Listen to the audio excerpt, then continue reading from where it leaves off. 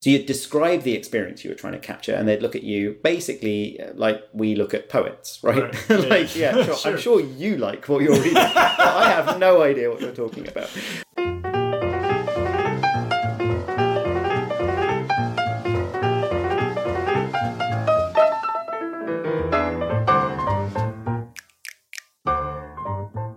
Hi everybody, this is Soren Johnson and you are listening to Designer Notes, a podcast about why we make games.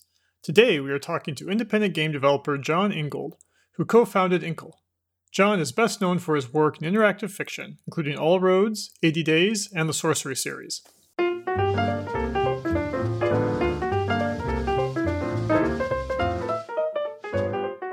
Okay, so what I usually like to start with for people is, what's the first game you remember growing up?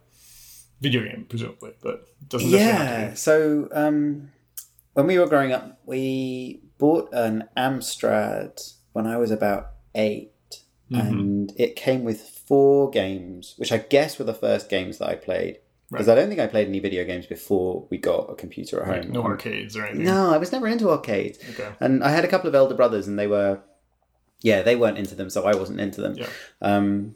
I don't think I played any games at friends' houses. No, actually, I'm wrong. That flippy thing, the flippy Donkey Kong with the LCD screen, that was the first game I played. Someone had one of them when I was about 7, where you jumped over the barrels and it made bleepy noises. Right. And then when I was about that age, we went to Japan and we bought one of those, which was about bouncing ninjas off other ninjas that my brother had, that he could gain absolutely astronomical scores on, because he would sit there. I can still remember the bleeping that it made. It had a particular pattern, 4-note bleeping. That was the first game I played. Right.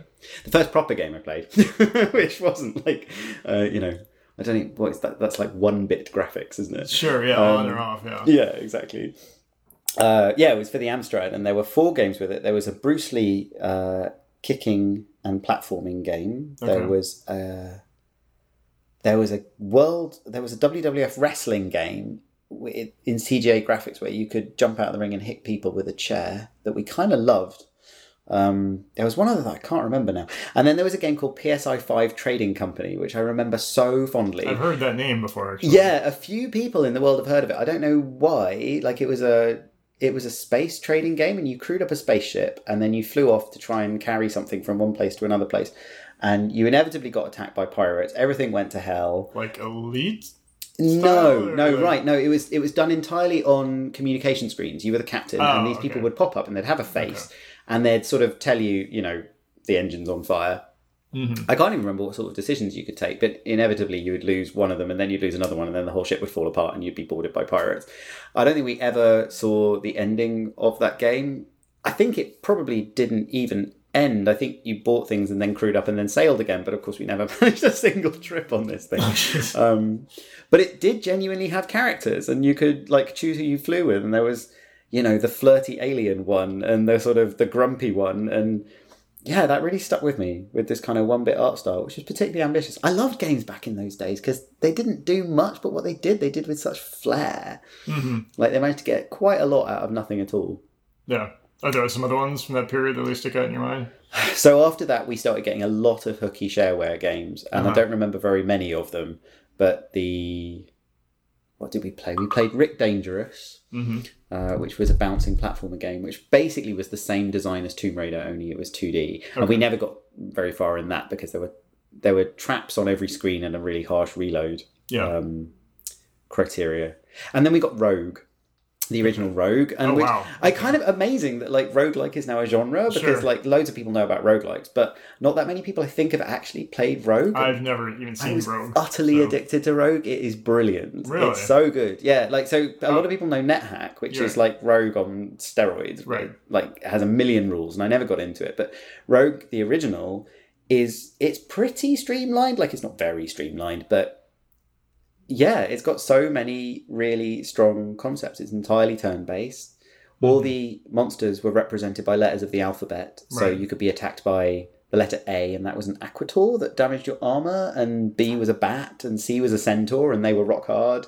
And if you met a T, you had to run away fast because they could kill you in a single hit, regardless of how strong you were. How did you figure out what everything was? You played and you died, and you replayed and you died. Would you write the stuff down, or was there a help? Yeah, command or something? we definitely kept notebooks and notebooks of really? stuff, Okay. and it was full of secrets. So it would randomize itself every time. So I suppose the first time you saw a T or whatever, you'd be like, oh. Yeah, you'd walk straight up to it. What's going to happen? And then you'd punch it, and then it would say, you swing, and it did everything with adjectives. It would say that was a good hit on the troll, and you'd have no idea, absolutely no idea how much health this troll had left. And then the troll would say, the troll barely hits you, you have died. You'd be like, okay. That leaves an impression. Yeah, I do remember games like that did have that type of... It's kind of like the Zork thing, right? But it was brilliant. It was absolutely... And it was so creative. The P was a phantom, and you couldn't see it. It was utterly invisible, so you didn't know where it was. So why was it a P? Well, because if you could get a ring of C invisible and wear it, then the P would be visible. Okay. But you didn't know what the rings were, because they were just rings of bizarre metals, unless you found a way to identify them. But if you put them on, they were quite often cursed, and they could be cursed into things like rings of weakness, but also rings of make every monster in the entire level attack you straight away, and this sort of thing. Were you supposed to be able to figure out what the ring was before you put it on, or this was just part of the game? It was part of the game. Sometimes you just took the risk because you felt like exploring. Sometimes there was a thing called a scroll of identify, which would let you identify one object. So they were relatively common, so you'd collect them up and identify things. But the best gimmick was the other scrolls, because every scroll had a visible effect and an invisible effect. So the name of the scroll was randomized. When you read it, it destroyed itself, but there would be a visible effect. Your hands would glow red, or you'd hear a manic chuckling in the distance. And if you could if you could read that scroll, you could name it. So you'd name it Manic Chuckle, and then if you managed to find it again, and then get a scroll of identify, you could identify it, find out what the manic chuckle was, write that down, and then in every other game from then, you knew that if you heard the manic chuckle, you knew what it actually was doing. Oh, okay. Wow. And so very slowly, over games and games, you could build up this body of lore about what everything did.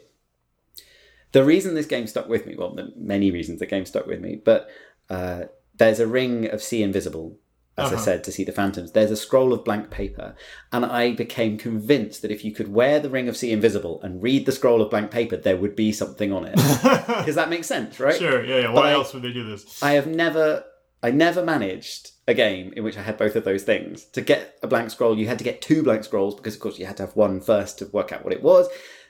You also had to find this ring. They were both really rare. I have no idea. I still don't know if there is anything on the scroll of blank paper. So for me, there always will be. Right, sure. But I don't know what it is. But it probably isn't. It's probably just the 0 on the roulette wheel, the scroll of blank paper. Did everything fit together? Did everything match the simulation? In if there was a rock and there was an explosion, then the rock flew, or you could throw everything, or you could do all that stuff that you could later do in roguelikes? Yeah, although the simulation was way more primitive than you're giving it credit for. Okay. So there were corridors and there were rooms, and the rooms could be lit or dark, and if they were dark, you wandered around just with a pool of light around you sort of sensing the airs. There were secret doors, but that was really just sometimes you get trapped in a room with no door and have to walk around pressing the search button repeatedly. Right. That was pretty much the level of all the simulation. Oh, there were mazes on the later levels where the corridors would turn themselves into mazes that you had to map square by square. Yeah. And then I think at one point I got to one... It was all laid out. It was procedurally generated on a 3x3 grid of rooms linked by corridors. And then at one point I got onto level 20, and there was 2 big rooms shaped like a pair of lungs, like one big room here on the left and one on the right, and then a path out the top going across and down into the bottom, which is the wrong shape for a rogue level. So I was obviously utterly thrilled when I landed here, because I thought, well, I must have found something, but I don't know what it is. And I still don't know what it was, because I got killed by a troll and I never got there again. So, could you beat rogue? I believe so. In the help screen, which listed what all the ASCII symbols meant, there was a thing called the Amulet of Yendor, which I think is what you were trying to get. Okay. I think the idea was to get it and then go back up through the levels again. Never saw it. Never got it. Wow. No idea if it's even there. Yeah. It was it was super hard in that it was the kind of game, that I none of us ever beat over years. I mean, I only played RPGs that era that were hard, but they were beatable, like Bard's Tale or whatever. It's just, you just have to keep banging away at it, right? Or it's a totally different philosophy with Rogue, right? It's built around you are probably, you're definitely going to die. You're definitely going to die. But it was somehow it gave it this kind of infinite sense of exploration. Like, you knew what you were getting, I don't know. We never got bored of it. We played that game so much. Yeah. The only roguelike I ever really played was eventually I played Soren the Wanderer. I don't know if you ever played that. No, I don't know. It's like I guess roguelikes got really popular in Japan, and then they kind of like spawned this own sort type of game, and then that came back over here, and so I played that, and then when I played, I was like, oh, it's like an RPG, but it's not. It's a strategy game. It's not grindable. I mean, strategy game is not the right term, but it's like you actually have to think about what's going on. You have to consider each of your moves very carefully, right? And yeah, and Rogue definitely had that in its own way. Yeah. So when you'd be in a room with multiple monsters, each of them would move one step after you moved, so your position was massively important. And eventually you realise you need to stand in a doorway. Yeah. Because if you stand in a doorway, you can funnel them. Right.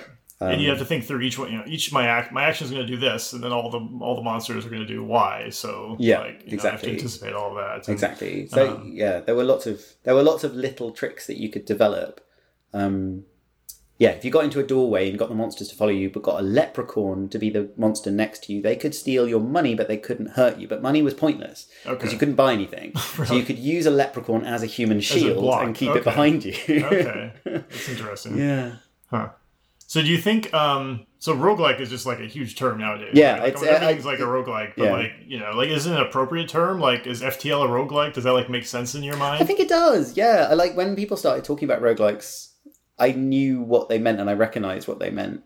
Because I think that spirit of exploring the game by multiple deaths, that to me, that's the heart of what a roguelike is. It's not a preferred genre of mine at all, but I think the last game I played, which was a tool roguelike, was Out There, the mobile game. I would think I would call that a roguelike, and it had that same flavour of you set off, you don't expect to win, you don't win, but you learn a couple of tricks on the way and you see a couple of things. I'm not sure Out There was as beautifully balanced as Rogue. Rogue had this amazing property that you would often die on level 2, but you would sometimes get to level 15. Sure. And there was a huge standard deviation. Yeah, there was a lot of variance. Yeah, I remember with Out There, I just felt like I kept getting a little farther each time. And at some point I was just like, well, I don't know if I want to how much I want to just keep pushing this. I really loved that game, but I kept picking up sort of interesting snippets of technology that I never ever got a chance to build, and after a while I thought, I don't know, I would tweak the balance just a little bit to make this a little bit more engaging. But okay, cool. So were video games a really big thing for you, growing up, as far as what you did with your time?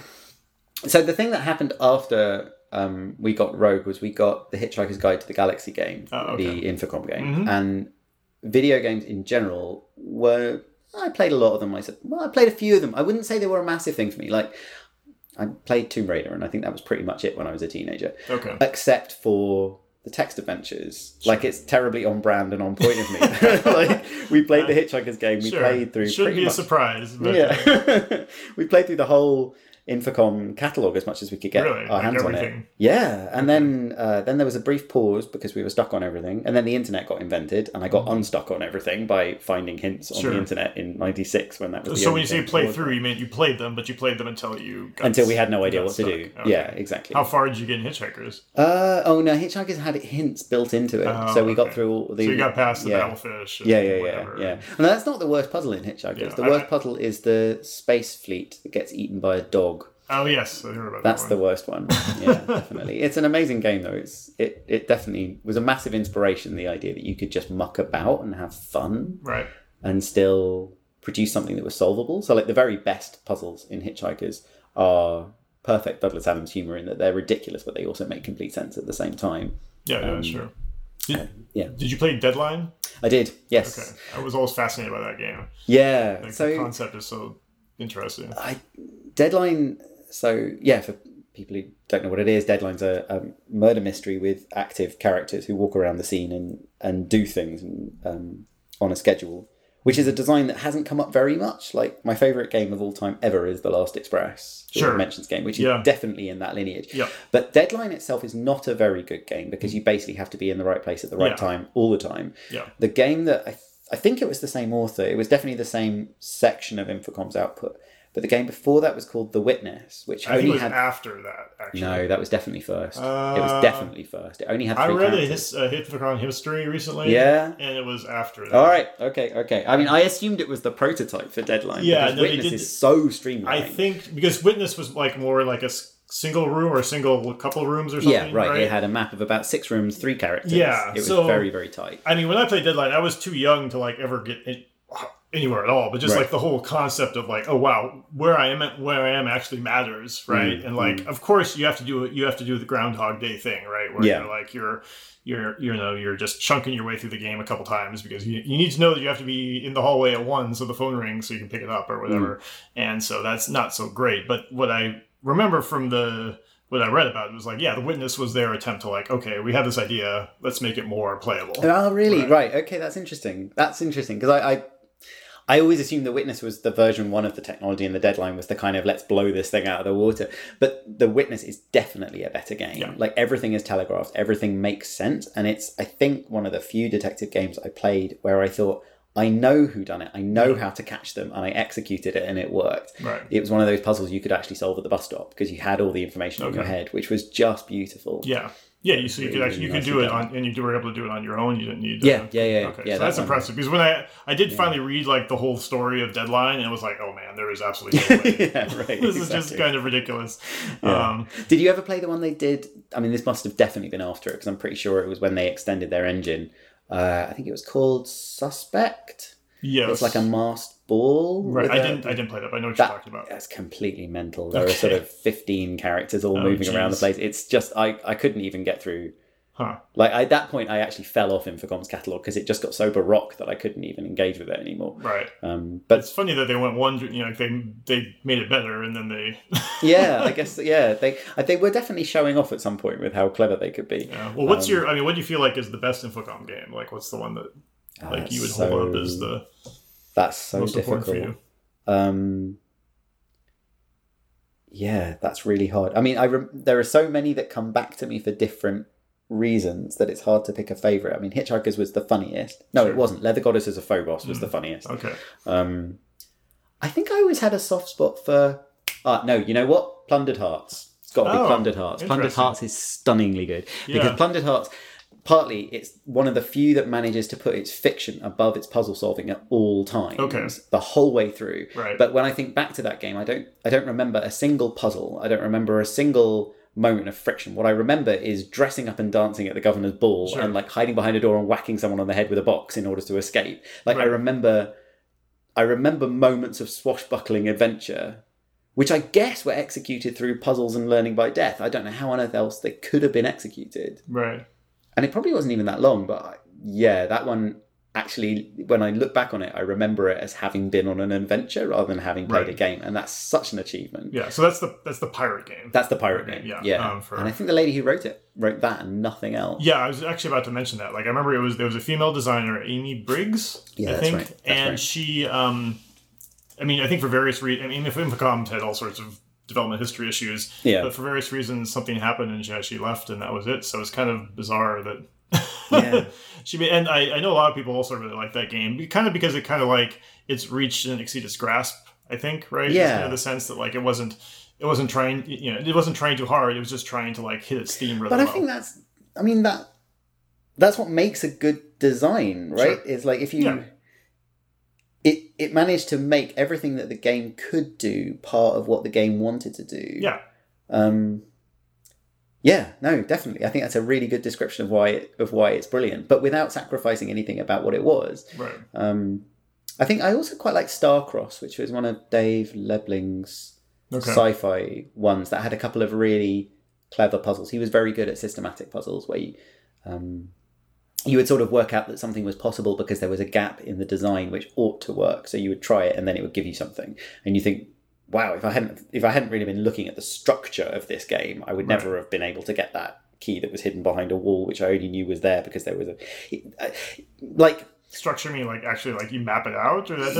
I mean the example I'm thinking of I think was something along the lines of you go up in an elevator and one floor takes 2 turns to go betwing rather than 1 turn to go between, so you realise there's a floor there, but it's literally looking for a gap in the design rather than any telegraphed thing at all. So then you had to hack the lift to stop at that point, force the doors open, and suddenly you were on a floor that you couldn't reach before. I think it was something along those lines. Yeah. Well, I can imagine when you do that, you'd feel amazing. Yeah, right, exactly. Right. And of course, nobody manages this, but like, you do manage it. And I think I did. Or it was something along those lines anyway. Okay, cool. So did you play the British games too? Because I know they kind of have their own... Oh, the kind of... the ones by the Cambridge company. Yeah.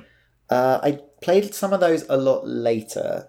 So after we kind of had worked through all the Infocom games that we could, then the Inform 6 revolution happened, and I suddenly was playing a lot of modern text adventures, and that kept me busy from 16 to 21, really. Okay, so you were still playing games when you were a teenager. They were just were almost all text adventures. Yeah, I think so. I mean, we just didn't have a good enough computer to do anything else. So really? I'd go around my friend's house and we played like Monkey Island and Discworld and things like that. So this would have been the 90s? Yeah, this was in the 90s. Okay. Yeah, which was like kind of a revolutionary period for video games. Yeah, like well, you just didn't... yeah, it was the heyday of adventure games. Right. No, that was it. I was always going around to friends' house to play adventure games. I must have played quite a few of them, but only in fragments, really. Right. Yeah, because you mentioned text adventures, but you haven't mentioned Sierra or LucasArts or I think I just missed Sierra. Mm-hmm.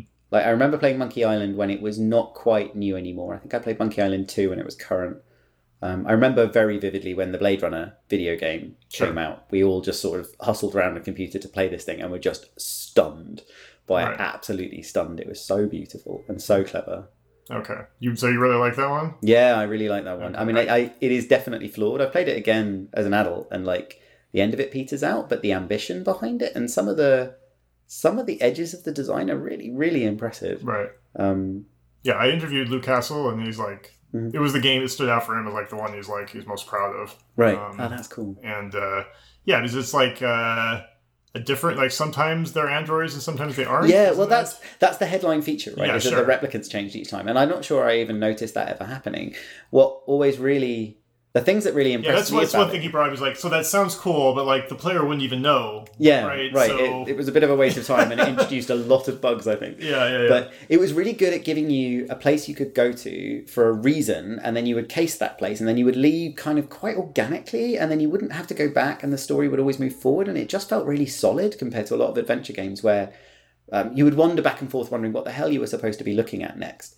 I never had that sensation playing Blade Runner. It was always moving me forward through a story, and like I was earning more and more knowledge about the world and more places to go. But there was something hugely over-engineered about it as well. It had this incredible inventory system that recorded like audio clips of everything that everyone had said, which you never needed to look at ever, because you never did any deductions. And then at some point you'd take it back to the police station and upload it into the police server and download the information that the other Blade Runners had been collecting in the background, whether that was simulated or not, I don't know. And then at some point you could hack your thing so that it wouldn't upload your information, but it would download their information so that you could keep things secret. There was all this stuff going on, and none of it seemed to matter ever. But a lot of those ideas I keep coming back to. It's just really good uses of an interface. Like your inventory becomes a way of concealing information from other characters in the game. Right. That's a really cool idea. Sure. Yeah. Which it didn't even half play out. Right. Yeah. Well, definitely seems like a lot of creativity went in that game. A lot of ambition as well, definitely. Yeah. Okay. And then in the wider video game space, I never played any Nintendo games. We never played any console games. I don't think I had any friends who had consoles either. Wow. Was that just the thing in Britain, or like it was unusual to have consoles? I think it if I was to guess, I would say it was a class thing. Okay. And it was a function of my class. Like I was a kind of middle class kid, but slightly upper middle class because my dad worked as an academic. And I think it was that like consoles were slightly more lower class to have, and then the upper class kids had computers because you could only really afford one of the two, so you definitely couldn't afford both. Someone told me once, and you'll have to tell me this is true, but like there was like a class distinction between, it was like of the Spectrum versus the... What's the one that you had? I had an Amstrad, which was rubbish, but I wonder if there was a class divide between the Spectrum, or is the BBC and the BBC Micro. That's what I'm yeah, I think that probably is true. I would have been too young to know that for sure, but it's certainly true that all the people within my kind of bracket all had BBC Microns and Acorn Electrons, and then the Archimedes as well. Oh, Lemmings. That's the other game that was entirely in my youth. Bloody loved Lemmings. That was brilliant. Yeah. Yeah. Well, that was a British game, right? Yeah, it was. It was made up north in Liverpool, I think, or possibly in Scotland. Yeah. Because it was Psygnosis. But it was... What was it? Yeah, that's right. It was the people who eventually went into Grand Theft Auto, eventually. But like... yeah. It's a strange thought. It's an odd turn, but... okay, so you really like Lemmings. Yeah. Okay. What were you doing though in general in your life at this point? So you were playing text adventures some, but you weren't like I don't know what's the right term for it. You were doing lots of other things with your life. Yeah, well, I mean, I suppose the time we're talking about, I was 16. I don't know. I was going to school. I was doing things. You know, I mean, I guess my question is like, what were you interested in? Like, what was I interested in? I wanted to be a writer. Okay. I still want to be a writer. So you're sort of a writer. Yeah, well, you know, I resent this massively because I wanted to be a normal writer. Yeah. You know, I watched sci-fi programs and I read sci-fi books and I liked Asimov and I liked Philip K. Dick. I like Philip K. Dick a lot. Sure. And I had this sense that like most science fiction novels were not that good, so it was probably not that hard to write a really good one, which is the sort of thing you think when you're 16. Okay. And yeah, I resent the fact that to become a writer, I basically had to invent a subgenre and make a company for it. That's the really hard way to do it. Yeah. Yeah, well, I just wanted to be published, but well, I never wrote anything any good, as perhaps. But okay, so did you try? Were you writing like short stories? Yeah, absolutely. I think I wrote my first proper short story when I was 16, and I sent it to a local sci-fi magazine that was run by the Waterstones bookshop chain. Which was famous for its good sci-fi department. It doesn't have it anymore. And they wrote me back this absolutely eviscerating rejection letter. Really? Like it ripped every... I still remember the phrase where it said, for your next... While your writing is not without merit, try focusing on a story which has a beginning and a middle and an end, which move together to a conclusion that has a point to make. Wow. So I pinned it up on my wall. That's all right. That was pretty Did they bad. have any idea you were 16? No, I don't think so. I don't think so. And then I wrote my second short story, I guess about a year later. I probably meant to send it to them, but they'd already folded by that time. And that one I got published online somewhere. And then when I went to university, there was a short story competition that got published into a book. And anyway, that story actually made it all the way into this university book publication, which was edited by Zadie Smith. And we did a little reading in the bookshop, and I was utterly terrified. But that was my first landed publication. Was it still sci-fi or was it just fiction? Or? It was much more Philip K. Dickian. It was about a guy who has an Escher staircase in his front garden. Mm-hmm. And which doesn't sound like a story. And it didn't have a beginning, and it didn't have a middle, and it didn't have an end, but it did have a point to make. And I think it was probably a reaction to that rejection letter. Because like the very metaphor of the story was, look, this is a thing without a beginning, a middle, and an end. Okay. So it was about... Well, it was a metaphor for growing up, I think. It was about being stuck in a loop and then breaking out of it or something. Right. Okay. It was very inspired by Douglas Adams as well. I was a big fan of Douglas Adams at the time. And, yeah. All right. So presumably you went to university. Yeah. I did math. What were you studying? I did mathematics. You did mathematics? Yeah, I did mathematics. You didn't do literature or English? No, I at the time, I figured that anyone could teach themselves to write, but not anyone could teach themselves to do maths. And I figured that anyone else who was writing would do literature. So if I did maths, I would write something different than everyone else, and so I would write better.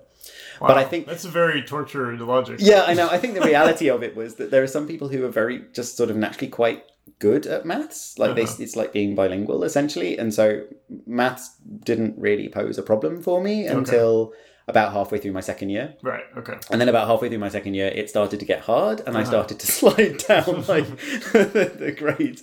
And I went from thinking, I'll definitely do a PhD in this, into thinking, no, I'm really not going to do a PhD in this. Yeah. And then on my third year, I did fine. I got a perfectly degree, but my third year I spent mostly writing plays. Okay. Because I discovered that playing with actors was much more fun than studying maths properly. Okay. Yeah. And they were very silly plays as well. Right. Okay. All right, so you were still writing, and so what happened to you after you graduated? I didn't know what to do, but I very luckily landed a job as a maths teacher in a private school in North London, which was run by this really clever, really opinionated guy who I love very dearly, who only hired maths graduates who couldn't teach. Because he used to say, in a very similar line of logic, actually, that he would say that he could teach anybody to teach, but he couldn't teach anybody maths. So he was tired of hiring teachers who knew how to teach, but didn't actually understand any maths. So he got people with good maths degrees who were capable of talking, and then he taught them to teach. And so I started that. I lived in a flat that was owned by the school, because it used to be a boarding school, and it lived in this 100-metre radius of where I worked in this area of London that I couldn't afford in the slightest as a sort of scruffy 21-year-old. and was in front of classrooms of kids who were far more sophisticated and erudite and intelligent and well-read and just 3 times richer than I was. Right.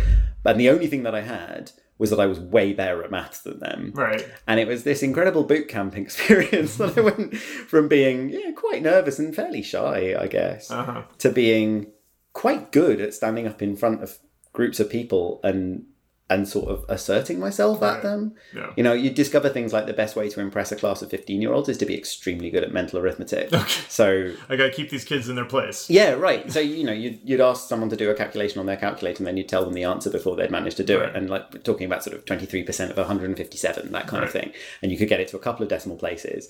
And the kids would look at you like they didn't look at you like you were a robot. And I think that's because it was basically a nice school. They looked at you with this kind of, if he can do that, what else can he do?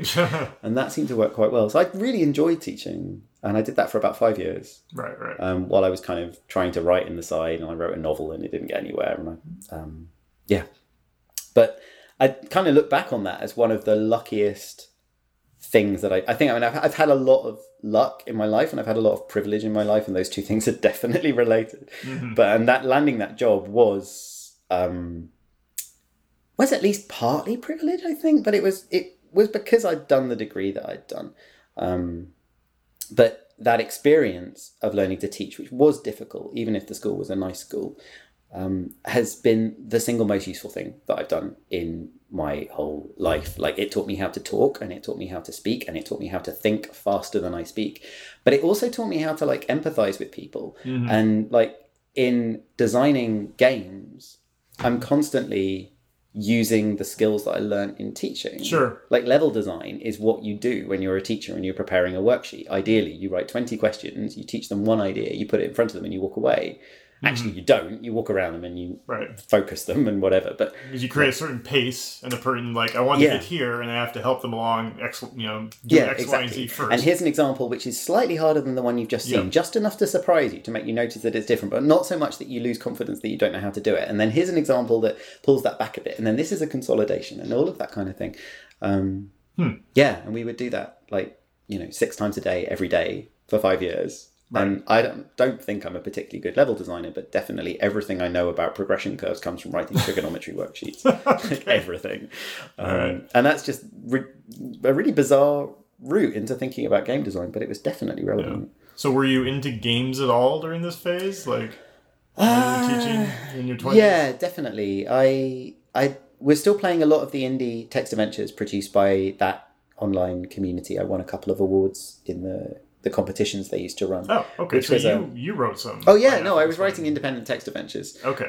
In the Inform. So when did you start doing that? My first one was when I was 16, which was a silly game about chickens. And then I wrote So going back a little bit in time, I wrote a game when I was 18 during my sixth form period, which was a massive puzzle game. I played Curses, the game by Graham Nelson, which kind of launched the Inform platform.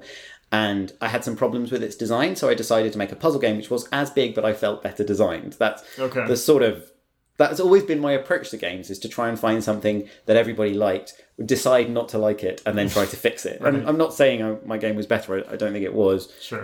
Graham's a wonderfully genial writer, if nothing else. But it's a great incentive. So I wrote a massive, complicated, difficult puzzle game called the Mulldoon Legacy, which is a phrase I haven't uttered in 20 years. And then released it just the weekend before I went to university. So then I went down to university and I got on with being at university. And at some point I checked into the bulletin board for the group, and it was full of these hint posts and people requesting help for this game. It's a community of a couple of hundred people, I guess. And I had no idea. I had no idea at all. You weren't curious at some point, like how people were reacting to it? Or I just assumed that no one would play it, or no one would look at it. My first game had been kind of brushed off by mostly. And then I think after that was quite big. And then I wrote about 8 or 9 of these games in the end. A lot of them for the IF competition.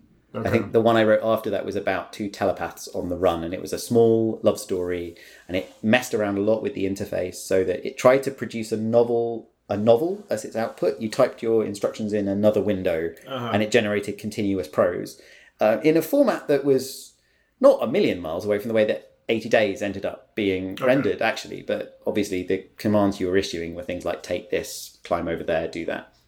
And it was all supposed to fit together and make sense at the end? Yeah, so there was quite a lot of logic for, inserting the word he when it was appropriate, that kind of thing, and to try and make it flow together. And I remember I got the output of one playthrough of the game and I gave it to my friend, who we were both writers, and he read it through for me without me telling him that it was the output of a computer game. Yeah. And I said, "What did you think?" He said, "Well, it went on a bit, and it seemed to obsess over the details. But I thought there were some nice ideas there. But I really think you need to edit it." And I said, "Oh, it's the output of a game, actually." And he said, "Yeah, I wondered. I thought you were a better writer." And I remember that one. I remember that one for a couple of reasons, but it was also the first of my games that was reviewed by Emily Short, who was in this community at the same time and had started writing, and she absolutely tore it apart. And in like a couple of paragraphs, we're good friends now, Emily. But for a long time, I was really sort of like, "Oh, I'm gonna somehow."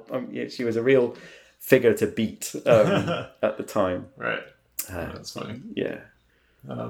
Cool. So you kept making these type of... Were you building towards something? Like, did you have a philosophy of like how you wanted to make these type of games? Or I was obsessed with gimmicks at that time. So then I had quite a successful game in that community, which was built around the idea of a game that appears to be in a chronological order but actually isn't. So it was a series of scenes that were mostly not very interactive at all. But I managed to get a hacked version of the Inform compiler off a guy called Sean Barrett, who's actually quite well known in programming circles. He worked on Braid, I think.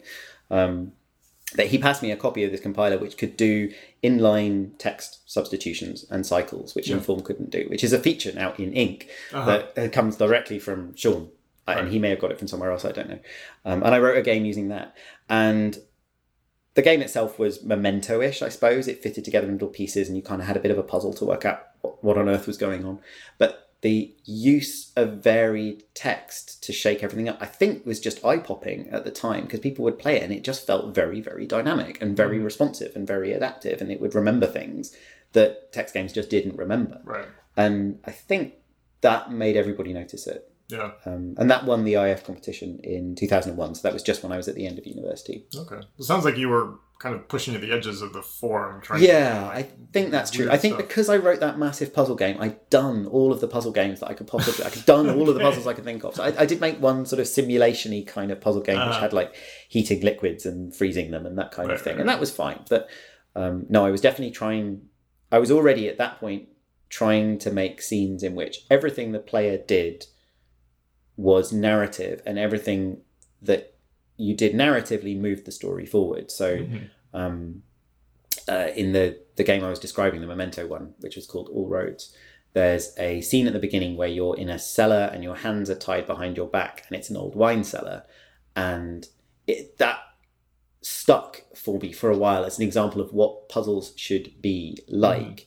Because if you think about it from the point of view of a text game player, you can't pick anything up. You can't really do anything. So it's not obvious how you could possibly do anything at all in this scenario. Right. But if you actually think about having your hands tied with rope in a wine cellar, it's very easy to figure out how to escape. Right. You smash a bottle of wine, you cut the glass, use the glass to cut the ropes. And that was a lovely, natural, flowing piece of interaction. But when you do this, the wine, which is red, splashes on your clothing and people think it's blood. And then when you escape into the street, they think you're a murderer. Yeah. And that progression of puzzle into plot was just lovely. And it was Fluke. And the rest of the game is not nearly as sort of elegant as that. But that little moment made me think, okay, right, there is a way to generate momentum through a narrative interactively, which no one is doing.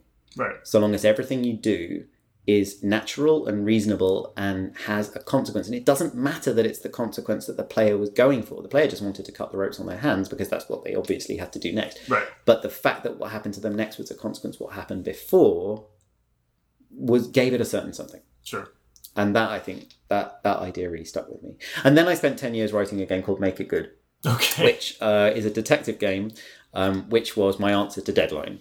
Oh, really? So it has 7 NPCs who move around on schedules and agendas, who remember absolutely everything that you show and tell them. And the trick to the game is that it has a spoiler, which I don't want to spoil because I like it too much. But the trick to the game was that the boundary wasn't where you thought the boundary was. So if you found the physical boundary, the boundary of what the game would allow you to do, right? Okay. In a text adventure, you can always type anything in, but at some point it won't let you do it. Mm-hmm. So when people meet a character, the first thing they usually type is hit the character, and the second thing they type is hiss the character because they're trying to find out where the boundary is. Yeah. So this was a game where you would knock on the front door as the policeman. The grieving widow would answer the door. If you hit her, you would hit her. And then the policeman would come downstairs and say, what on earth are you doing? Right. And the game would carry on for, 4 or 5 turns before you were dragged off to the police station. And then you'd restart and you'd kiss her and a similar thing would happen. And that was the gimmick of the game. So if you found the murder weapon, you could quite happily wash the blood off it. Mm-hmm. And the murder weapon was like a bread knife or something. You could take it to the kitchen and replace it in the kitchen drawer. You could then get the maid to make you a sandwich using the murder weapon. Okay. And all of these things would knock on. And the player was constantly trying things and going, well, where is the wall? Right. Yeah, where's the wall? And what's the point of this?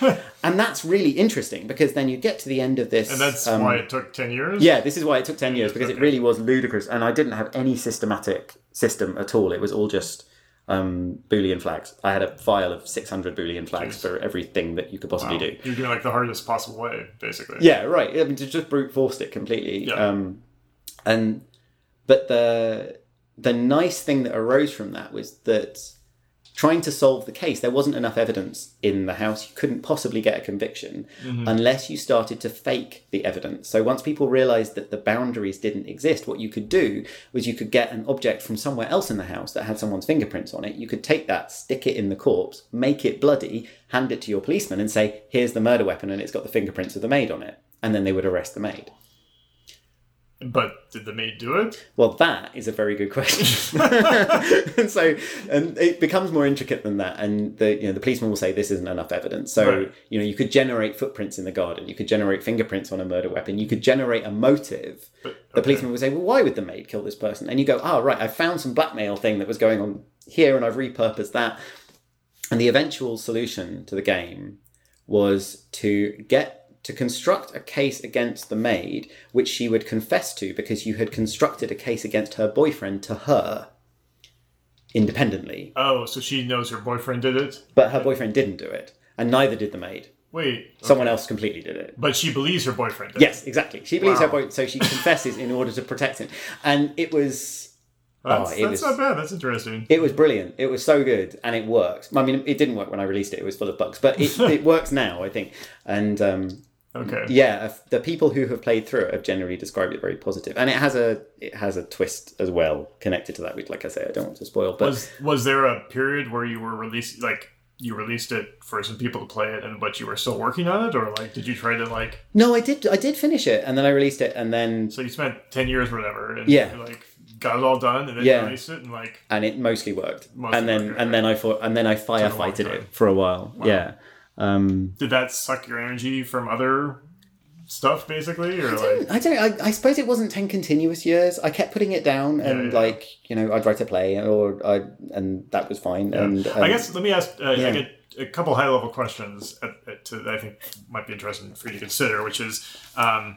So you're also at the same time you want to be a writer, right? Yeah. You try to do a novel. You're writing plays, so on and so forth. But at the same time, you're also doing all this IF stuff, right? But this is all created just extra stuff you do as a creative outlet. Yeah, it's not your job, right? You're either going to university, but I was a teacher. Or you're a teacher. I was a teacher, and being a teacher is fantastic because you get these holidays in which nobody asks you to do anything at all. Sure. So I was mostly. Yeah, I would do hardcore programming would generally be a thing I did in the holidays when I was sitting at home and my wife, my then girlfriend, was at work. So I had nothing else to do. So I'd sit in coffee shops doing this. Yeah. But it was also, my girlfriend wanted to be a writer as well. So we'd quite often just sit in pubs and write together. And that was the thing that we did. I guess what I'm trying to ask is, did you think about, how did you think about the value difference between doing traditional literature work and doing interactive fiction work? Because...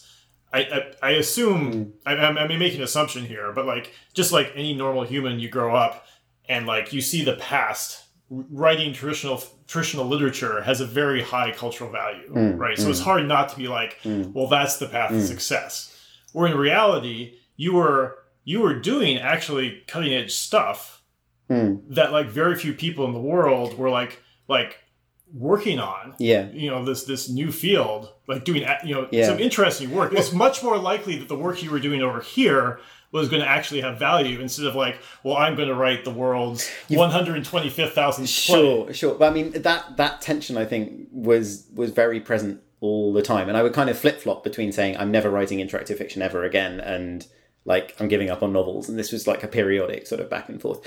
But I think it's worth remembering that at the time that we were writing interactive fiction in that community, nobody gave a damn about it. The adventure game genre had died, having failed to deliver anything in the way of a good story. I must admit, I never actually found The Last Express when it was released. I found it 10 years later and said, "Oh, holy heck!" And that.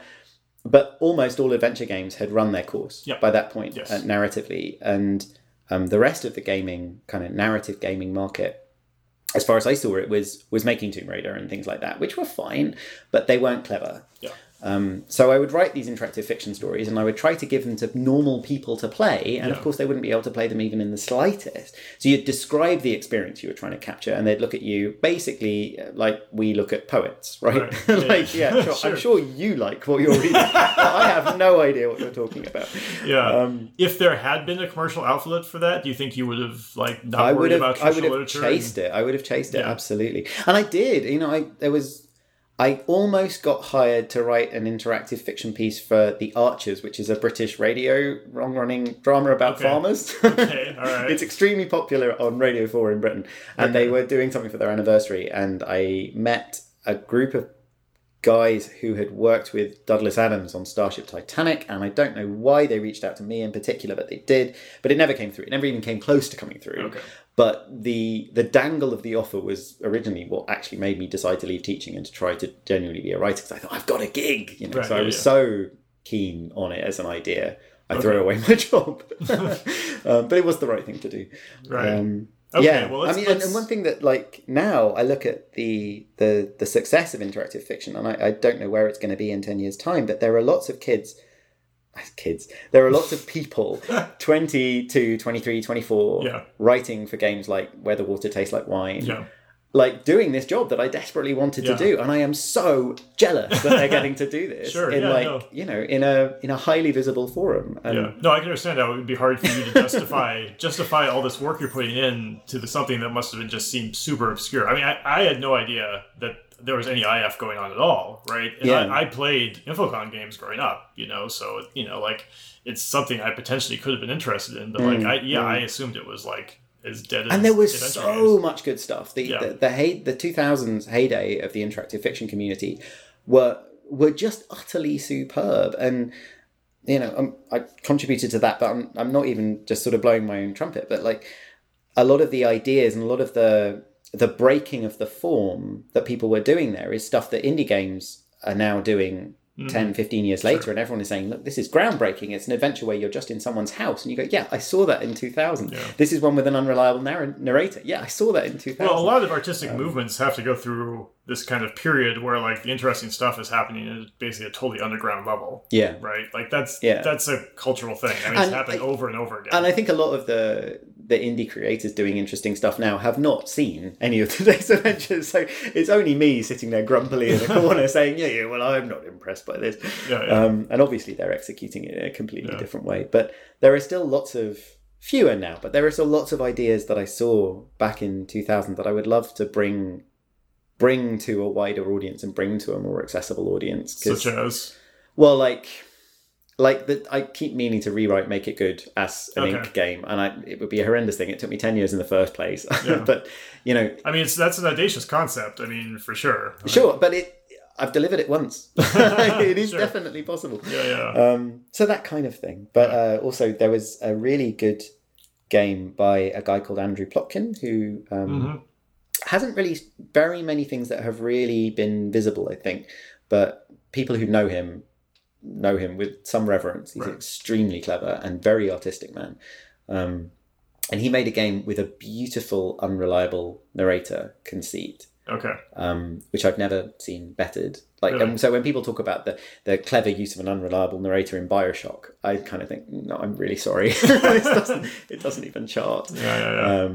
And I would love to do something that uses that. Well, I can imagine that in interactive fiction, there's a lot of potential for an unreliable narrator. Right, yeah. I mean, we used to theorize a lot that there was this triangle of the player, the protagonist, and the game. Right. And they were all different, and they all had different positions. And there was the protagonist who was in the world. There was the game describing that world to you, and then there was the player's opinion. Yeah, but you often don't think, when you're playing it, you don't think critically about that stuff. Right, exactly. A lot of stuff just muddies together, right? Yeah, and all three of them sit in one place. And, obviously there was a camp of people arguing that they had to sit in one place, otherwise it was broken. And so as soon as you get a camp of people like that, you get a bunch of artists going, right, we're going to prize that open just to annoy those people. And that was really fun. Right, fun. Huh. All right, well, let me ask you the other question I want to think about, because so what strikes me is you're going through this period of time where you're writing interactive fiction, which involves a lot of technical work. Yeah. And you have a mathematics degree. Yeah. So you have, a technical scientific, I don't know what, a mind capable of like thinking about engineering and that type of thing. Why didn't you learn to program?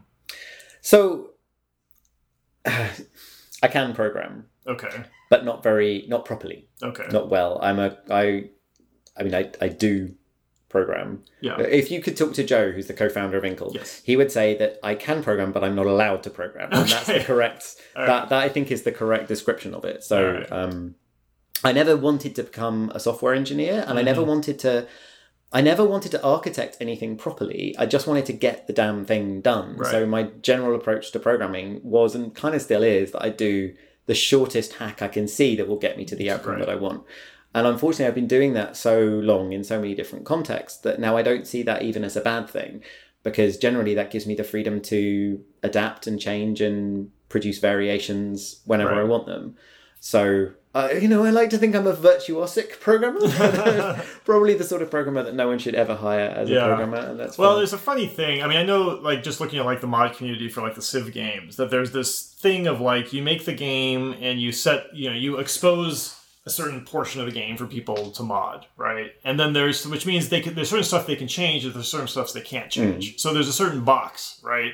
But then they figure out how to do all sorts of things that, like, you just can't anticipate. And like how did you make this work inside the box, right? Yeah. But these people, I guess they could learn to program and, like, build the game from the ground up. But they're kind of doing something else. They're like, they're taking your work to a place that you couldn't get to yourself, right? Because they're just like, okay, we're gonna work within these limitations, right?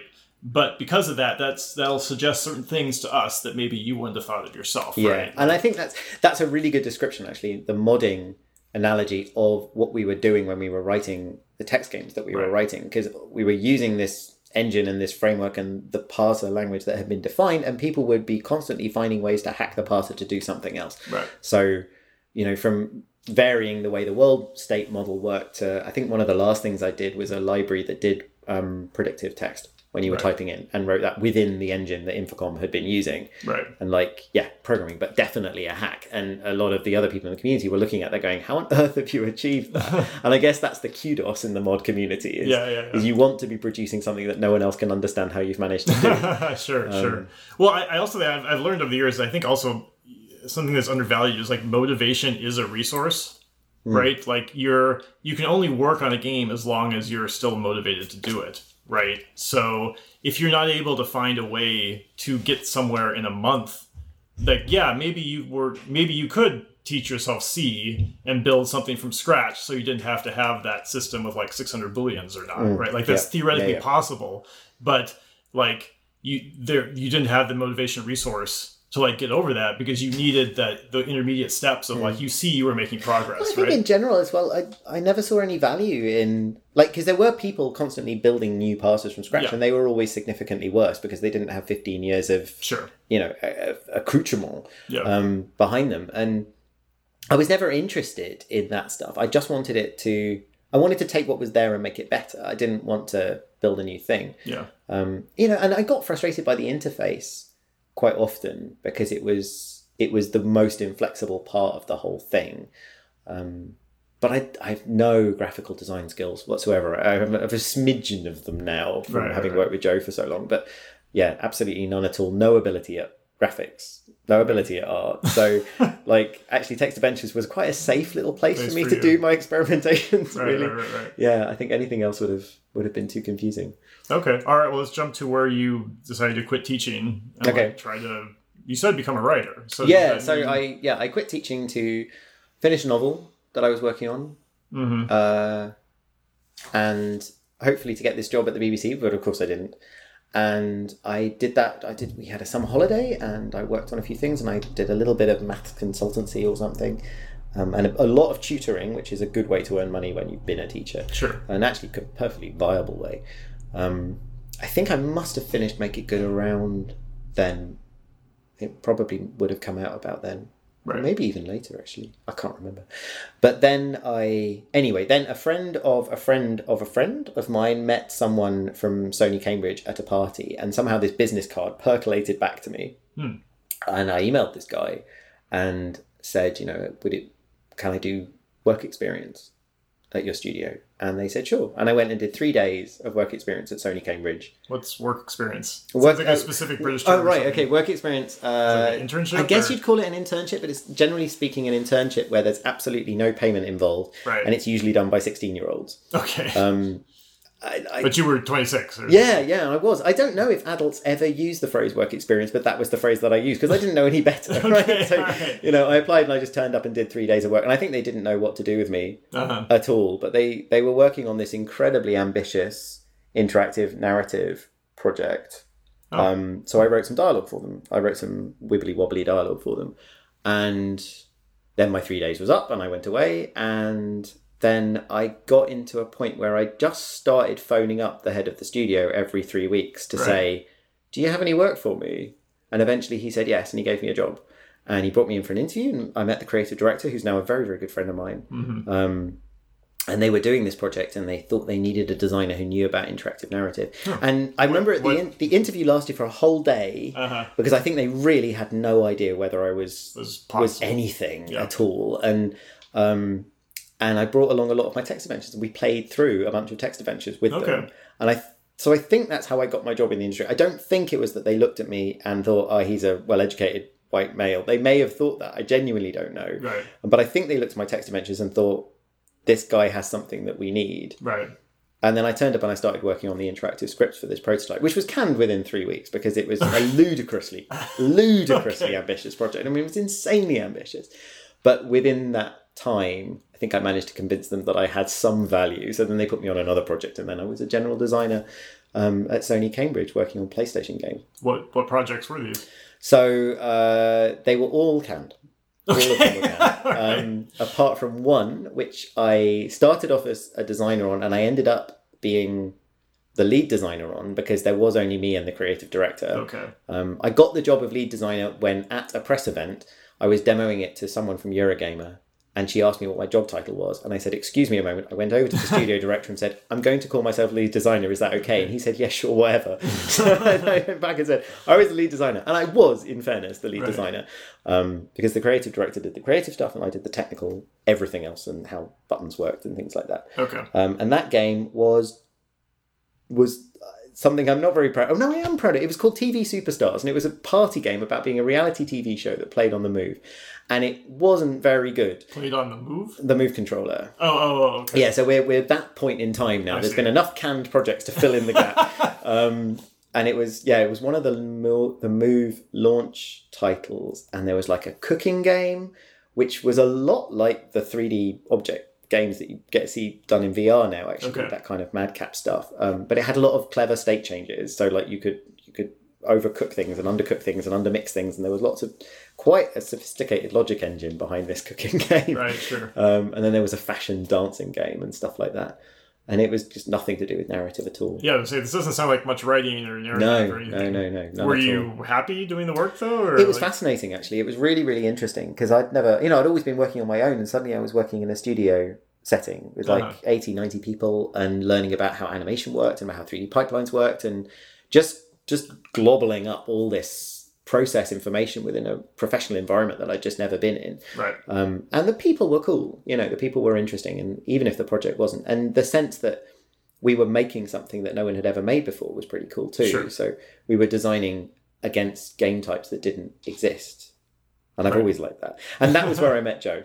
Okay. And we just would talk about sort of interactive stories all the time. Was he into interactive fiction? at that point? I think he would say that he isn't into interactive fiction at all. Maybe he would. He was very much a fan of narrative in games. Okay, what did he like? Like, what did you guys connect? Mostly he was into adventure games. Okay. So we raved about adventure games. And then, like, when Heavy Rain came out, we both played Heavy Rain and we talked about that a lot. And I think he had... Did you like Heavy Rain? I played it through to the end. That's not the same thing as liking it. Did I like Heavy Rain? Well, that's kind of... You have to pair it apart, right? Mm-hmm. Serial killer stories are dumb. Okay.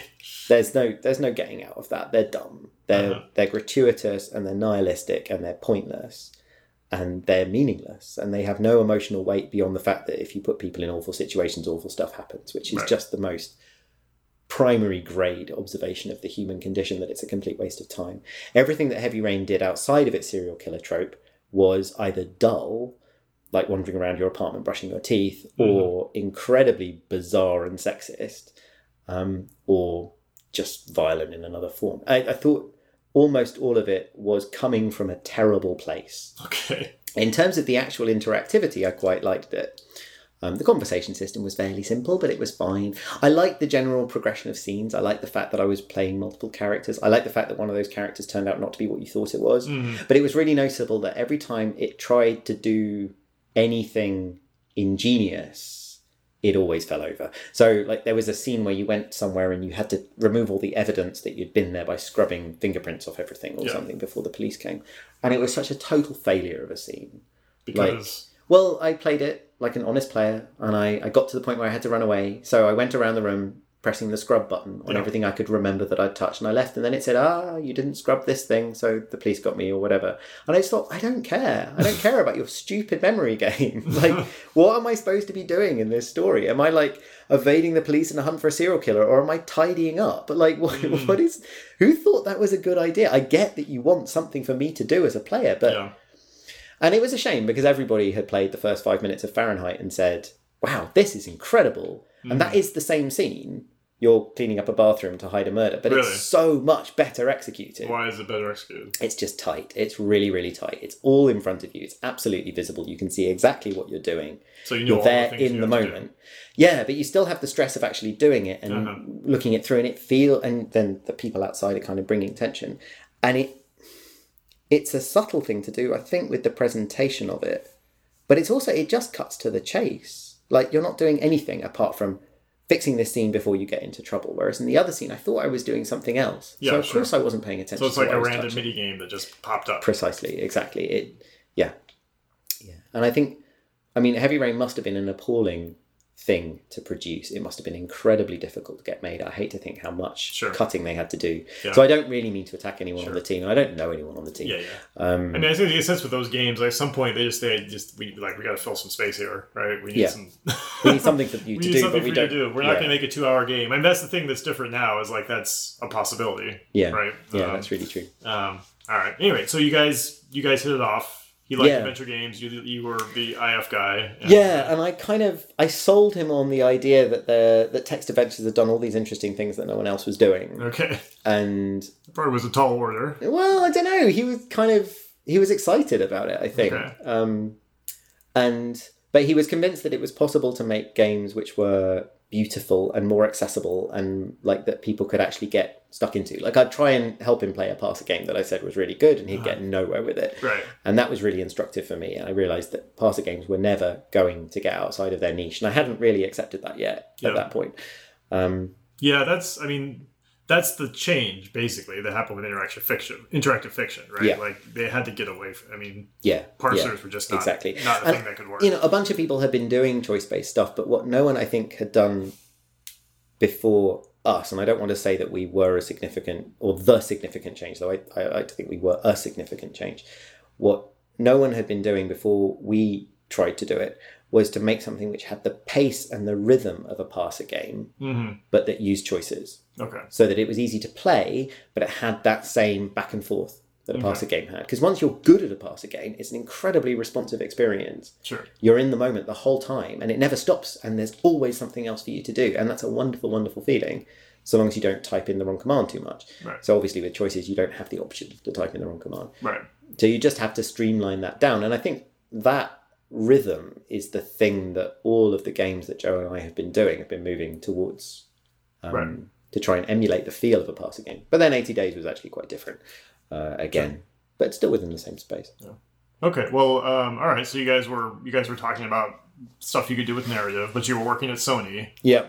So what happened? Well, at some point we decided that we were either going to do it or we weren't going to do it. Right. I don't think there was there was a catalyst for that. We were working on this wonderful, wonderful move controller game that was set in space that got... I don't actually know how much I'm legally allowed to talk about it or not, so I'll skimp it. But there was a lot of politics around it. A lot of people who were very powerful wanted it to work, and they all had a different idea of how it was going to work, and as a result, it didn't work. This sounds very plausible. Yeah, right. The way companies like Sony work, but anyway, go on. They produced some wonderful first-party games, but this was ultimately not one of them. Yeah. And at the end of that project, what did they do? Did they fire a lot of people? I think they fired a lot of people. Okay. And but they didn't fire me. They moved me from the downstairs to the upstairs to work on Killzone Mercenary on the Vita.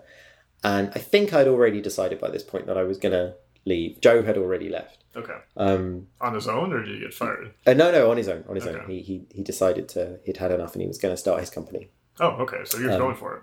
Yeah, he was going for it. And did he try to get you to leave with him? Or? No, we sort of had a plan. Had a plan.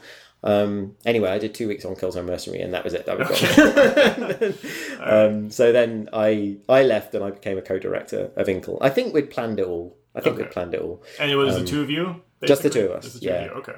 And we started off with the idea that we weren't going to do games at all, but we were going to approach book publishers. We had this bizarre idea that book publishers had money, which... we have done quite a lot of research into this now, and it turns out it's not very true. They do have a lot of waste, though. They have nice big offices and long lunch breaks, but they don't have any... I don't understand how that works. Yeah. But yeah, I think I was still attracted to that cachet that you mentioned earlier of books, and we figured that we could bring our knowledge of interactive fiction to books in a way that would be far better than anything a book company could do on their own. But that would be our USP, and then we wouldn't be competing with games, and we wouldn't have to worry about the technical overheads of art or anything like that, because we're working in a forum that didn't need it. And it was about when the iPad had just been released. Okay. Or at least the version 2 that everyone liked. So we felt, look, here we are, this is the right moment, it's the right time, it's the right product. And we went and met pretty much every publisher that was in the UK. And they were all really interested in digital products, and absolutely none of them were willing to commit to any money to invest in anything. Right. Until we found one tiny independent publisher in London and one guy at that publisher who had met a writer called Dave Morris, who had been pitching him exactly the same idea from the creative end. He knew what he wanted to write, and he'd written Choose Your Own Adventure books, but he didn't have an engine or any code. And then he talked to us, and we had an engine and a language, because that's the thing that we'd built, but we didn't have a project. And he was like, oh, well, this is easy. He put us two together. And that was Frankenstein, which was Inkle's first product, which I think we made £4,000, something like that, which was nothing, $4,000. Like, you mean from the sales? No, from the advance. The advance. That's how much they gave you. That's how much they gave us. Wow. Yeah, I mean, it was, and we were like, well, it's okay because it's going to get us started, and it's going to get. We're spending our own savings at this point just to stay alive, but. I see. And, but so you guys, when you guys started the company, you did commit like we're going to build something from scratch. Is that right? Or? Yeah, that's right. Yeah, okay. Joe... So that's a pretty big step. I suppose Joe wanted the challenge of that. Like, we were building everything in Xcode, and he wanted to build something for Apple devices. He's always been an Apple fan. And I didn't want to use anyone else's text-adventure engine. I didn't want to use anyone else's interactive fiction engine. I knew them all by this point quite well, and they were all... Why didn't you want to? Because so far, you had. Yeah, I was... Well, I mean, I had been writing in Inform, which is obviously a parser language, and you can't turn that into a choice-based language. Sure. So I was looking at the choice-based languages, which there was Undone, which is a JavaScript framework, which was very programmatic. I don't think I would think that anymore, but I thought that at the time. And I think Twine was around, but it hadn't really taken off yet. Okay. So you didn't have a lot of options, basically. I guess I didn't. Yeah, I guess I didn't. But I had also had a really clear sense of what a choice-based language ought to be like. Some really simple things like you shouldn't have to put strings inside quote marks because I'm typing text, so why doesn't the computer just do that for me? So the first version of Ink was a Perl script that I wrote, which just pretty much put quote marks round strings and then like converted a plain text format into JSON, and then the JSON was read in by Joe's stuff. And he wrote the first version of the Ink player. Right. Yeah, he did a lot of work, actually. I suppose we both did. I think that compiler took me ages to write, because I'm not a programmer, so I have no idea how to use Perl. So right. This thing sort of grew as this ungodly hydra. Had you used Perl before? No. So you taught yourself Perl to do this? I wouldn't say I understand Perl. Well, I looked at some examples, and I managed to make a Perl script that worked. Wow. And then I managed to make it a more complicated Perl script. No, it was a terrible Perl script. Had you used, like, a scripting language before? No, I don't think so. Okay. So we did that, and that conversion of the Ink compiler lasted us through all the Sorcery games and 80 days. So for something which I should never have been allowed to write in the first place, it's generated about 2 million words of interactive content. Wow. But yeah, for the last few years, Joe has been saying, we need to get rid of this piece of software. It's terrible. We're a proper company now.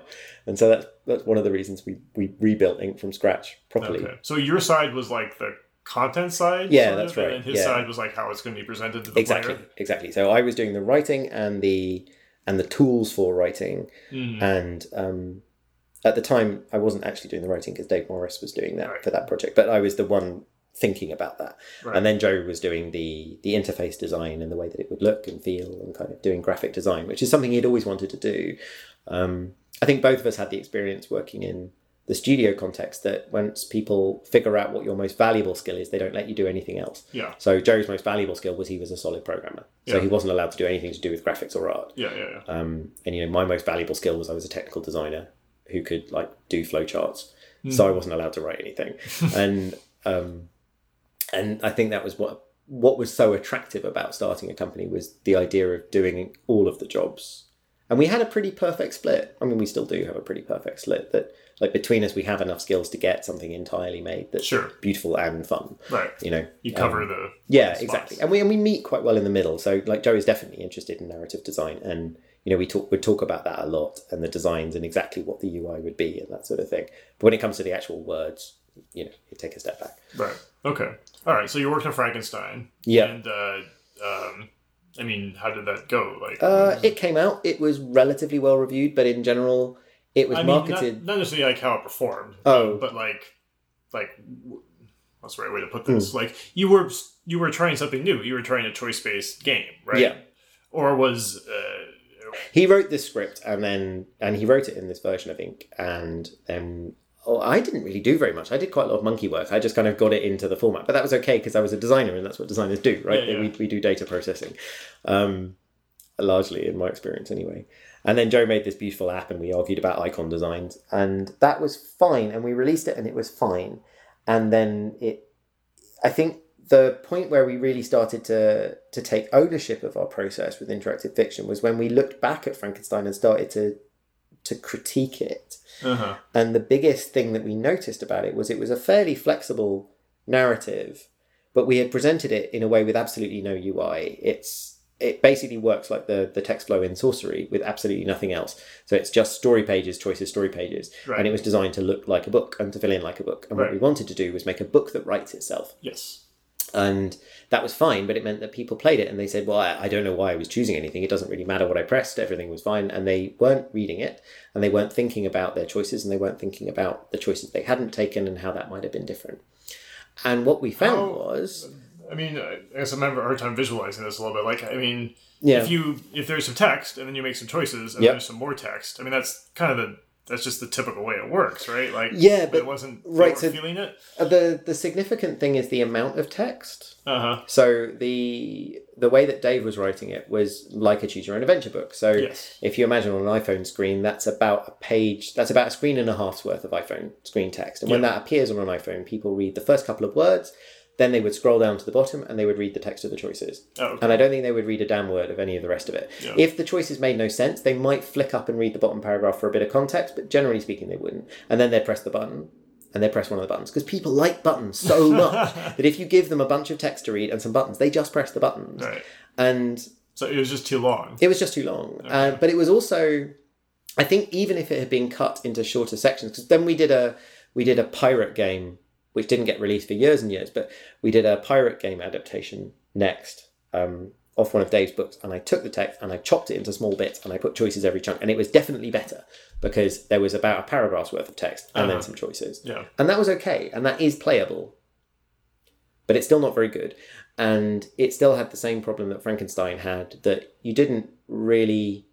It was somewhere between you didn't believe your choices were making any difference, even when they were clearly significant, like go left or go right, go to this island, go that island, pick up a key or don't take it with you. You know, things that clearly were changing an internal game state. Right. People didn't feel like they mattered. Did the game need like the visible game mechanics outside of the text? I'm not like sure. You have in like in 80 Days and Sorcery, it's obvious what those are. But I think what those games needed was a permanent reminder of consequence. Now, whether that's a mechanic or not, I'm not actually sure. I always get wobbly as to what a mechanic is exactly, but it doesn't really matter. What we found was, and I think the most significant thing that we saw from Frankenstein was that if you showed someone a story graph of Frankenstein, which looks like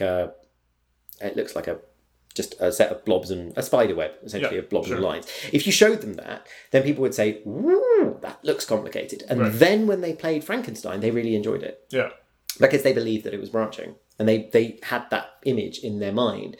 So that led us to the question of how do we integrate that graph into our app in a way that doesn't look like we're showing you a graph? And of course, the next thing that we did was we adapted the Sorcery series, and that's exactly what we did with the Sorcery series. The Sorcery series is a map with the choices coming out of that map, because the map provides a graph of the story that says, look, this thing is definitely branching. Right. So they believe it because they see the village they didn't go to. Precisely. They're exactly. like, there's a story here that I missed. Exactly. It must be significant because here is this map. And I can see, if you think back to how Sorcery is laid out, when you make a choice, you get kind of a marker in one place and a marker in the other place, and you go to one of them, and the other one was, we actually changed this later, but was dropped as a rewind marker.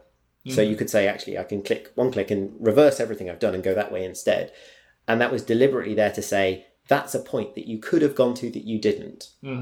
To reinforce that idea that there was something and there still is something that you haven't seen. And that changed everything. Now, I mean, Sorcery had plenty of other things, like it has a combat mechanic, it has a spellcasting mechanic, it has items and inventory and all of that stuff. So I would say we definitely overcompensated. But that's fine, it's a perfectly good game. But I think that fundamental addition of a map that proved our case, and coupled with the shorter paragraphs and the micro choices, that with every choice not really mattering that much, but the accumulation of them somehow mattering, that was what unlocked the design for us. And once we'd hit that in Sorcery 1, pretty much everything we've done since has just been, right, we know this works, we can do this again and again and again. Right. Right up until Heaven's Vault, which is very different, actually. All right, well, let's talk about Sorcery then. So how did that project start? So we were talking to book publishers before Frankenstein. And a friend of a friend knew Steve Jackson, the English game designer, who's not Steve Jackson, the American game designer. Yes. And he put us in contact with him. And I was a massive fan of Steve Jackson. I loved his books when I was a kid. And I particularly loved the Sorcery series. So we went to have a drink with him in his local pub. We travelled all the way down to London and we showed him our prototype. And he's a very, very nice guy. And I have a lot of affection for him. But he didn't know us from Adam. And he sat down with us. He bought us a pint of beer. He looked at our prototype. He listened to our pitch. He said, come back when you've sold 10,000 copies of something. Okay. And then he went away. Right. And so we sold 10,000 copies of Frankenstein. Okay. We came back and we said, we sold 10,000 copies of Frankenstein. And we're making this pirate game and it looks like this. And the pirate game was a little bit more beautiful than Frankenstein. Yeah. And Steve said, okay, well, I've just, the Sorcery option, the license was with another app developer. It's just come up. So do you want to give it a go? You know, we'll go split on the royalties. What would you do with it? And so we said, we'll have a map, we'll have a sword fighting system, we'll take the dice away because nobody likes dice, we'll put in this, we'll do that, the other. And he said, yeah, sounds good, off you go. And at that point, Steve did something which I think for an IP holder is truly incredible. He stepped back and he didn't bother us again. Right. Until after the game was released. Wow. He literally just gave us the whole thing. He didn't even take a look at it before you guys were going to release it? He took a bit of a look. He played through it about a couple of weeks before we launched. Right. And the one piece of feedback, I think he won't mind me telling the story, the one piece of feedback that he sent me was he said, it looks fantastic, I love it, it's very nice. There's one point where you use the word fart, and I wouldn't have said fart, I would have said breaks wind. And I said, okay, Steve, I shall change that for you. That's great. But he didn't mind that, like, you know, I'd taken his book, and all of the content in his book is in the app, but I'd ripped it to pieces and filled in a million words besides.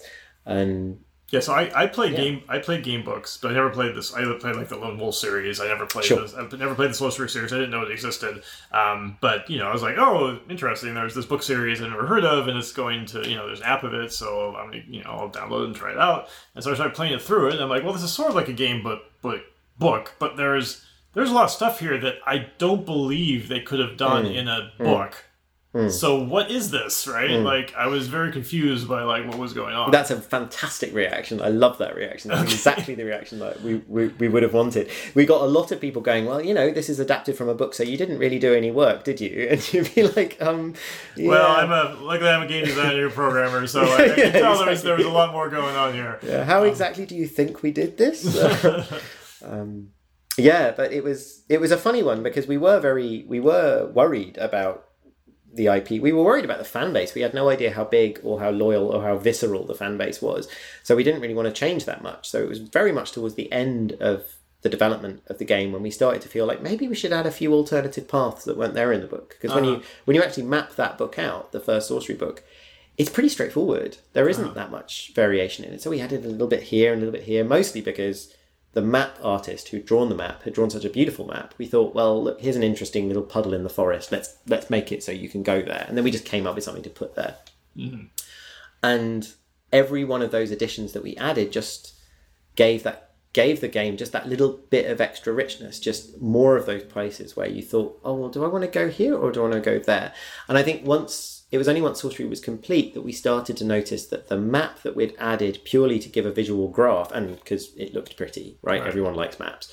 Did the original book not have a map? It had a sketchy map at the front. Okay. But, I mean, that's the thing, is everybody likes the fantasy map that you get at the start of a fantasy book. Yeah. But it's always a disappointment because it's full of all these wonderful places you can't go to. And actually, in our game, you can go to it. Yeah. And that's, I think, a big part of the hook of the game. And it has that nice 3D effect that was something that Joe thought of. Yeah.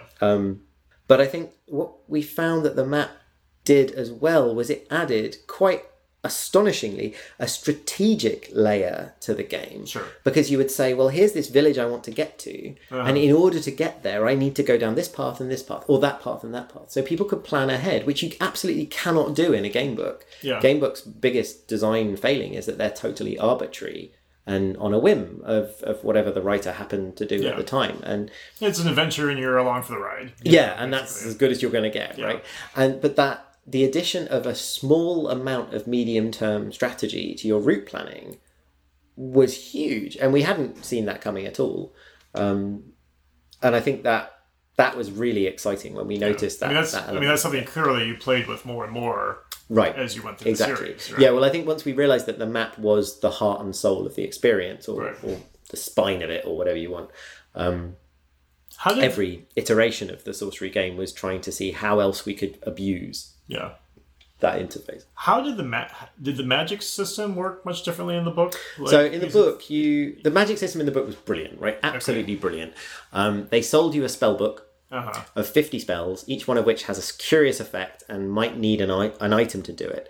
And then the instruction said, read the spell book, memorize it, put it away, and then when you play the game book, you're not allowed to look at it. Whoa. And then when you cast a spell, it would say, which of these 6 spells do you want to cast? And you would just have to go, I think this one might be this. So they have these names which are sort of reminders of what they do, but they're slightly off kilter reminders. Right. So, gum is the one that sticks people to the floor. Right. And it would lead you to 6 different paragraphs? That's right, yeah. Yeah, every time that they were used. It was, though, a lot of the time, it would say, well, for this you need a staff of bronze, and I happen to know there are no staff of bronze in this entire book, so the spell fails. And Steve didn't have that many places where spells were used. There were quite a few, but not that many. So one of the big changes that we made was trying to insert spellcasting absolutely everywhere. Yeah, spellcasting was all over the place, and they were so varied and so many things you could do. It was just, I was like, there's no way that it worked like this in the book. Exactly. And I think that was the point where the series really started to fly, was when we realised that we could We could insert spellcasting all over the place. We could insert the more ridiculous spells all over the place, and we could handle the consequences of those things narratively. And the weird thing about it is that the spellcasting interface, which, you have these 3-letter spells and you tap the buttons to, it's like a sort of keyboard, essentially. You type in from the options that are available. The spellcasting interface is just a choice, right? Like from the construction point of view, from the point of view of the ink script that's underneath, there's 10 spells maybe. Yeah. There's more than 6 than there were in the book. There's 10 spells here, and the player's going to pick one of them, and the interface will ensure that you definitely pick one of them. Yeah. But the fact that you're typing them in and exploring your way through what those spells are somehow makes it feel much more constructive. Mm-hmm. So when you finally go, I think that's the spell for talking to animals, and I've got this bizarre creature in front of me, when you choose it, it doesn't feel like you picked one option from 10, I think. It feels a little bit more like you are actively going out into that world and deciding to talk to this animal. So then when the animal starts complaining to you about how it's got a sore stomach, and you can talk it down and convince it to go away, it feels much more like you solved a problem rather than you chose an arbitrary choice from a choice of arbitrary lists.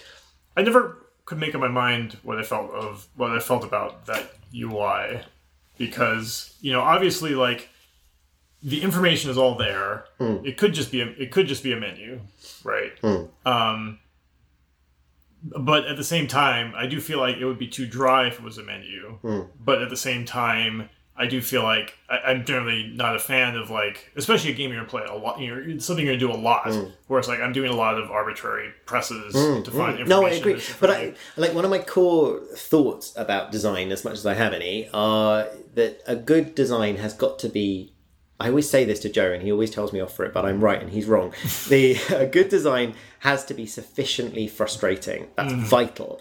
We are not making tools. We are not making apps. We are making things which have got to be slightly annoying to use. That's really important. When you play table tennis, if you could mentally project the ping pong ball, the game would not be fun. It has to be done using an annoying hitting a bat on a ball, because that whole fact that it's slightly difficult to do is the entire game.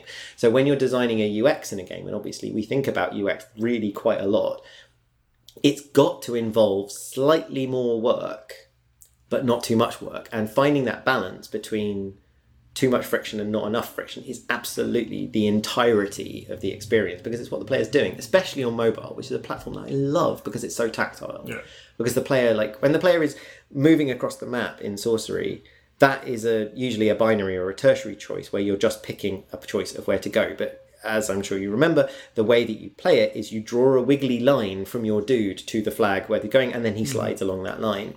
And the reason that you're drawing a wiggly line is that forces the player to trace a path across the map for the entire game, which somehow makes them own that path. And when people play it, they always follow the path. They always follow the roads. They don't go in the straightest possible line. They want to draw the path of the... They want to draw the line of the path on the map, even though it doesn't matter in the slightest. Right. And the fact that they want to do that, I think, tells you something, that we are not just delivering an interface into the game system. We're delivering some kind of experience which is valuable in its own right. And I think that goes for the spellcasting as well. The typing of the letters is obviously incredibly annoying if you want to see the list of spells and take a rational choice. But I don't think that's what people want to do. They don't want to compare all 8 options. They want to find something. Right. And when they found it, they want to go, that looks cool, I'll do that. Yeah. So I think the spellcasting was actually our second iteration. The first one you might not have seen. When we first released Sorcery 1, we had a different interface for spellcasting. Really?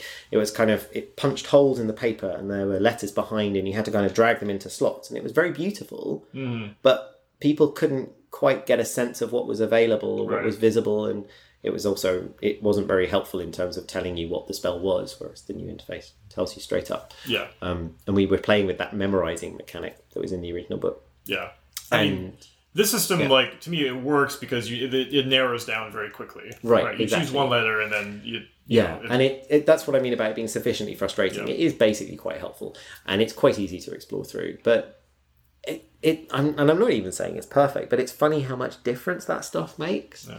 Like the fact that it's relatively pleasurable to use as well. It makes a nice ding noise when you press the buttons. I think these things are important. Right. Even though the eventual outcome of it is, pick one from 10. Well, I'll take part in a little foreshadowing here. We'll get back to the frustration part when we get to the inventory management in 80 days.